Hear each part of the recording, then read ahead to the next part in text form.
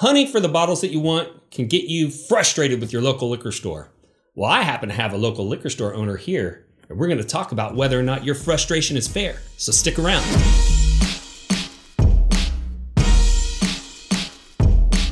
I have Nav Singh here, and he owns a couple of local independent liquor stores. And so you are uniquely qualified to help us navigate through, what is it like? And what's it like on the other side so that we can maybe develop a little bit of understanding between the whiskey nerd and the store owner. I know Nav because he works with the club that I'm a part of, Someone Say Whiskey, and we actually use his retail locations to release some of our single barrels. And so we've been working together for a little bit. Background, how many stores do you have? So currently we have 4 stores right now. We started off with the flagship store, Bethany Discount Liquor, which is the one in Allen, Texas. That's the main focus that's the main one we've been working with you guys on. Mm-hmm. That one's in Allen, Texas, and then Whitesboro Liquor in Whitesboro, Texas. We got Pilot Point, Liberty Liquor, and the 4th one is in Denison, Apollo Liquor. Apollo, okay. Is one of those new? Yeah, Apollo's the newest one. Oh, okay. Yeah. All right. Because I remember thinking that it was 3, so 4. Congratulations. Thank you. On the come up.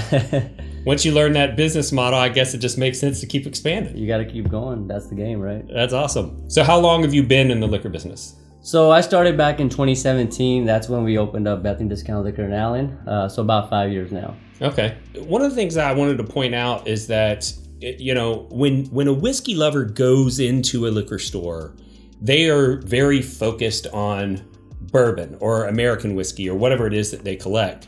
But that's not the only thing that the store does, right? Exactly. And so if you were to venture a guess in the industry in general, what percentage of sales are from the bourbon category? So it's hard to put a number on there, but I would say 12 to 20% is bourbon sales. But our store is a neighborhood store, for example, Bethany Discount Liquor. It's a neighborhood store, so we had to build our foundation from the ground up, right? So our sales are mostly were vodka, you got your whiskeys, and then tequila, scotch, and, bourbon. But the good thing is, since we built it from the ground up, that's what started our store sales and everything is the vodkas. Yeah, so that pays for everything mostly.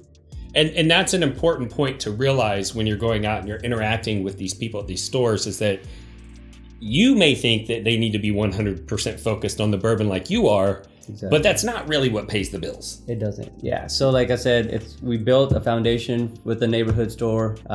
That's vodka sales. I mean, that's still number one. I was just looking at my numbers this past weekend for the year.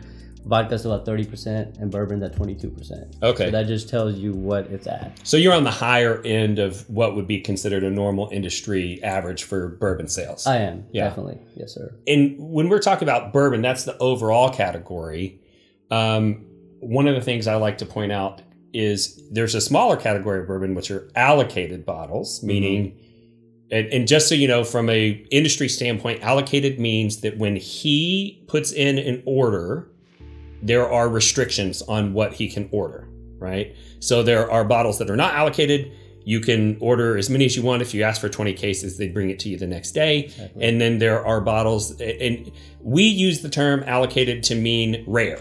Exactly. But allocated actually means restrictions on ordering between the retailer and the wholesaler. And so that would be a smaller number of the bottles that you carry in your store. Could you pay your bills with allocated bourbon sales? I would say no, because in order to get these allocated bourbon sales, you have to be able to move product, your regular product, right? So just hunting for allocated bourbons can get you in this hamster wheel where you're sitting on so much, so now you're actually taking a step back. Right. So I think it wouldn't be a smart, business plan for just selling your just bourbon focusing on allocated. Yeah. Right. Did you know that bourbon can only be made in Kentucky? False. Truth is, bourbon can be made in any state in the United States. Well, did you know that good bourbon is only made in Kentucky? False again. Have you tried Still Austin? What's Still Austin? How'd you do that? Don't worry about it. Still Austin is a little bit different than others. First of all, they use heirloom grains. All of them are sourced from the state of Texas, which is going to create biodiversity, but it's also going to throw off some flavors that are a little bit more bold than what you're used to from the commodity grains from Kentucky. And 2, they use a column still. A lot of people have had negative experiences with Texas bourbon because it came off of a pot still and it throws off flavors that they're not used to. So you end up with a flavor that's bold enough to be considered a Texas whiskey, but not so off profile that if you're used to Kentucky, you're not going to like it. So everything really is bigger in Texas. True. Everything is bigger in Texas, Wes. Still Austin. Bourbon Real Talk approved. To have a bottle shipped to your door or find a retailer, click the link in the video description. If you can't actually pay your bills with allocated bourbons, then why focus on them at all? What does it get you as a store owner to bring those products in? It's a good point. Like I mentioned earlier, so like a neighborhood store, right? So we're already set with the a number of people that shop from us. But diversifying our customers with bourbon is like, okay, so like now when the customers know that we have all these allocated bourbons that are coming to the store, we've actually just expanded that, right, for the customer base. So now we're getting a lot of customers so we basically diversify the customers. Now we're getting customers from all over, from Fort Worth, Irving, all over the Metroplex that are coming into this, 1,200 square foot liquor store and like, oh, like we need to go here. Mm-hmm. And so the idea is to make it a travel store, right? So like people like, I've had people from California that come in like, oh my God, hey, we heard about your store. So I always want to be in the conversation when somebody is traveling to the Metroplex. They're like, hey, we need to stop by at Bethany or Whitesboro or Liberty or Apollo, like one of those locations, because they're so well known in the bourbon category. So it's about building relationships then. Exactly. Yeah. And that's going to draw the people in. But your hope is probably while they're there that they don't just buy the allocated bottle. Of course. And that's the whole idea, right? So like you have to be able to move other products. I mean, bourbon, like I said, it doesn't come down to just bourbon doesn't pay the bills, right? So you got to make sure your other product is moving. And in able to get these allocated bourbons, you got to be able to move some certain stuff. There's some product. Yeah. So why don't you just call up Buffalo Trace and order more Pappy Van Winkle? I mean, I wish it was that easy, right? Because we would love to do that, but obviously the suppliers and the distributors, they're constrained. They have limits too, right? So they have, just like we have so many customers that are looking for allocated bourbons. We're their customers, right? So there's 1,000 of stores that they have to take care of in their relationship, and there's only so much that they can give out. So what he's referencing is he doesn't buy from Buffalo Trace. Yeah. You're prohibited from doing so. Yes, sir. So the retail store has to buy from the wholesaler, and the producer, which in the case of Pappy Van Winkle is Buffalo Trace, is going to have a contract with a wholesaler in the state of Texas, and he can't just call up the wholesaler and say, hey, send me more Pappy Van Winkle, because everybody's asking for that. Exactly. Right? So one of the things that I think that consumers really don't understand is that there are some things that go on for retail stores, not all of which is 100% on the up and up. So what are inducements? So that's mostly like, obviously like asking for, certain things in exchange. But, I like to call it like the number game, right? Mm-hmm. So you're trying to build a relationship with the supplier, with the distributor, where, hey, it's all about the numbers at the end of the day. Mm-hmm. So if you're moving certain amount of product and like, hey, if you're moving the regular items and everything, right? So then you're able to get some of the more of the allocated stuff. Mm-hmm. Because, as I can see, like distributors as sales reps, they're always going to have these numbers and these goals to hit. Sure. Right? In any industry. So at the end of the month, there's certain numbers like, hey, we have some extra allocation. Can you help with this? Mm-hmm. And like, I don't like to do it all the time, but the items that I know that I can help with, hey, why not? Like, it brings me some extra allocations, and that way it's a win-win for both people. Even though I'm taking on a lot of inventory at the time, mm-hmm. and as a space as small as my store, 1,200 square feet, I have to figure out a way to roll that inventory very quickly. Right. And so basically an inducement is when they tie the purchase of one product to the purchase of another product. And from a technical standpoint, that's not legal. From a business standpoint, if you have 10 of something and you have 100 people who want to buy it, how are you going to decide which 10 of the 100 are going to get it? Exactly. And it's probably going to be your best customers, right? And so there's a little bit of gray area, but do you ever get asked to buy products that you wouldn't have otherwise bought, but they're asking you to bring it in, and there's kind of this tacit understanding that they're going to take care of you on something else later? So that's the whole thing, right? Building relationships. So like this industry is so fast moving forward, like, and it's just moving so quickly with new products coming in every day. So obviously suppliers, like for example, Prideful Goat, right? So your distributor, you need some help to grow that brand. So you're like, hey, I need help to grow this brand. So what they're gonna offer extra incentives for the sales reps to like get these pods is like three bottle placements in these different independent stores and these big chains, and then they'll put like a an incentive for that. But then that's the only way to get that product into these, because they're new products, and I would have not heard of it, if there was nothing, if they didn't offer that to me, right? Right. So what I usually do is like, okay, there's a 3-bottle pod, I'll bring it in, let's see how it goes, and then it's just a relationship, right? So I'm building that relationship with the rep. He's like, okay, you help me bring these pods in this month. I have some extra allocations. Let me hook you up at the end of the month. This is what we have. Right. And so it's not necessarily this like terrible, nefarious thing, but it does go on. And it can put pressure on a small store, especially. It really can. And luckily I've figured out ways, and I'm still, navigating that, but like figuring out ways on how to move that product, and I think I'll touch on that later, but it's just, you gotta be able to move your inventory, right? So same with anybody. Like if you're sitting on inventory, and yes, we all love allocations and everything, but if there's certain things that you cannot move, then as a business, that could be real scary. Right. So how do you decide who's going to get your allocated bottles? Because every store does it a little bit differently. Everybody does it very differently. I do a mixture of things. I'm known for my raffles now. We do monthly raffles here at Bethany, and then that's where I put my hard to get bottles. For example, in this month's raffle, I have the Willet 9-year Purple Top, the Willet 8-year Rye. So these bourbons, the Willet 8-year Purple Top and the Rye Purple Top and the green.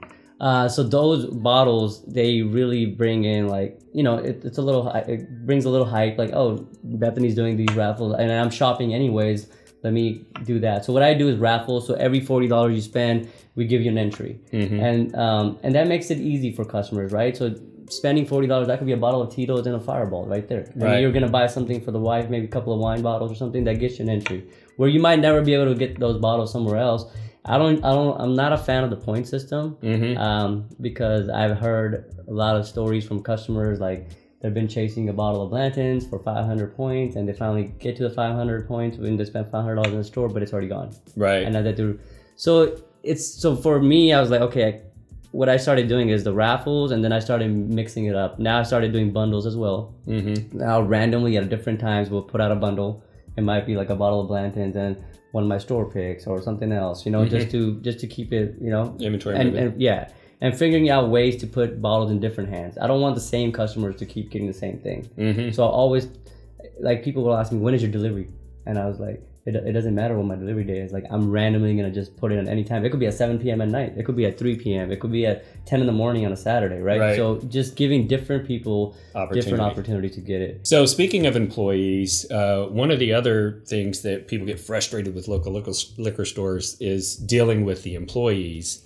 And so is it easy to find a good employee to work a liquor store?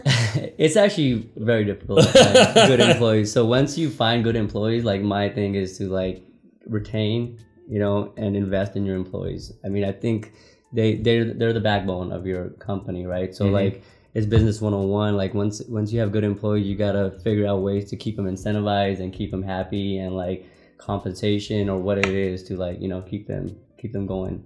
But they buy all the allocated bottles, right? Like, they don't even tell the customers. They get to buy them all. No, of course not. That's the rumor, man. I'm telling you, people go in, they have a negative experience with some employee, really, and then they'll go out and they'll jump on one of the Facebook groups and be like, "Yeah, this guy, he's an a-hole, and he buys all the allocated bottles before a customer gets a chance and all that." Wow. But you actually prevent them from buying up all the allocateds, right? Yeah, I've been blessed enough. My employees have actually never put me in that situation where they're like, hey, Nav, you got this bottle of Blanton, can I just take it? Because they know how hard I work on the back end to be able to keep my numbers up and be able to get an allocation of Blantons, which is like 2 bottles or maybe 1 bottle a month, to figure out how to keep it, going.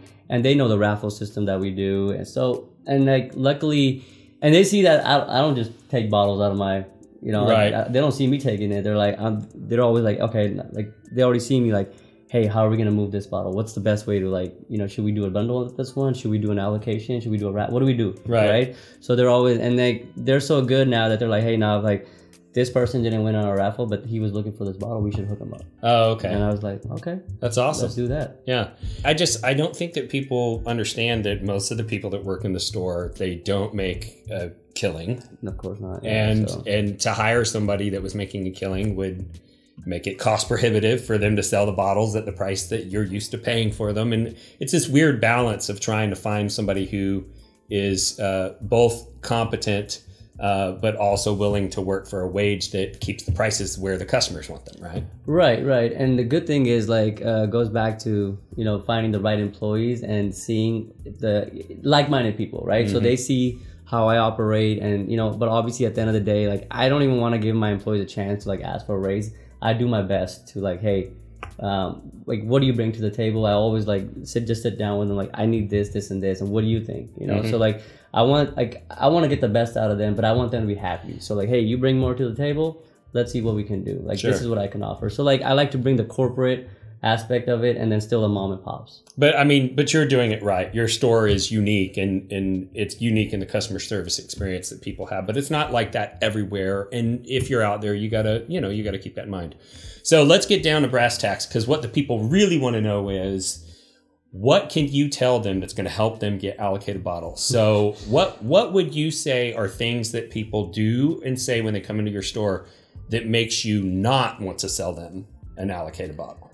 Well, that's easy, right? So, like, there's a lot of keyboard warriors, right, nowadays, and they're just, because I'll have that $40 or more, and they're like, oh, well, I can buy this everywhere. You know, I can buy this in the store everywhere. So it's funny, some of my own customers would say, like, oh, which store do you go to? Like, where do you find McKenna 10 just sitting on the shelf, or a bottle of Eagle Rare? Like, we don't see it. Right. So it's just like, and then I see these people in my store, like, you made that comment that day, and you're still in here. Right. Like, it just rubs off wrong. So talking trash online is a bad look. Exactly. And then like, from now, like, I was just talking to some of my employees, and they were like, yeah, because, you know, I would like to see their experience too. And they're like, yeah, they understand how to gauge the experience now too. Like, understand, like, what this person is asking. They'll see a person come in all the time, always look around, and never buy anything. And they'll come again. We'll taste them on all our store picks, and they'll never just buy anything. So they're like, does this person actually really want something? Or because they'll always ask for Blanton's, right? And that's the number one question we still get asked till this day. So it's just like... that's a way you identify flippers, basically. Yeah, and that's why we'll try to put the $40 or more. If you're not a flipper, like, you buying a bottle of something else it's not gonna, you know, turn you off. Like, oh my God, this guy is charging me $40. Like, I'm not charging you $40. I'm just asking you to spend $40. You're supporting small business by picking up something else on the shelf that is actually very difficult for me to probably get. Right. So that's where it comes down to. So, like, just be positive and just support the store. At the end of the day, we notice, you know, we're not Total Wine or goody. It's not like we have 30, 40 employees. We have 3 employees. We know who you are. Right. We know who's coming in, who's purchasing, you know? Right. So in conclusion, don't be hateful, be kind, be a good supporter of the store, and that's your best path to get what you want. So I really appreciate you coming on. So if you're ever coming through the Dallas area, maybe swing by one of the stores and see what you can find. He's got an excellent selection, even on the shelves. So if this is your first time watching the show, I would like to thank you for the view and tell you a little bit about our show philosophy. We're all about bringing people together around bourbon. And that's something that's personally important to me because I did lose a loved one to suicide in 2014. And in the aftermath of that and trying to make sense of it all, I started to look for ways to help people feel like they were a part of community that my brother obviously didn't feel when he made that decision. And I started to see the connective power of whiskey. And I figured if I can get you connected to whiskey, whiskey will do the rest of the job and get you connected to others so you don't have to feel that way. And in that process, I did get very involved in the whiskey enthusiast community, and I saw some negative behaviors out there, trolls being hateful to strangers online. And that led me to 2 conclusions. One, I needed to start Bourbon Real Talk community so that there was a forum that didn't have that, you know, negative culture in it. But 2, it made me realize that if those people can be hateful to you online, there's nothing that keeps me from loving you online. And that's why I end every show the same way, and that's this. If you woke up this morning and you're unsure whether or not anyone loved you, just know that I love you. And I'll see you next time on Bourbon Real Talk.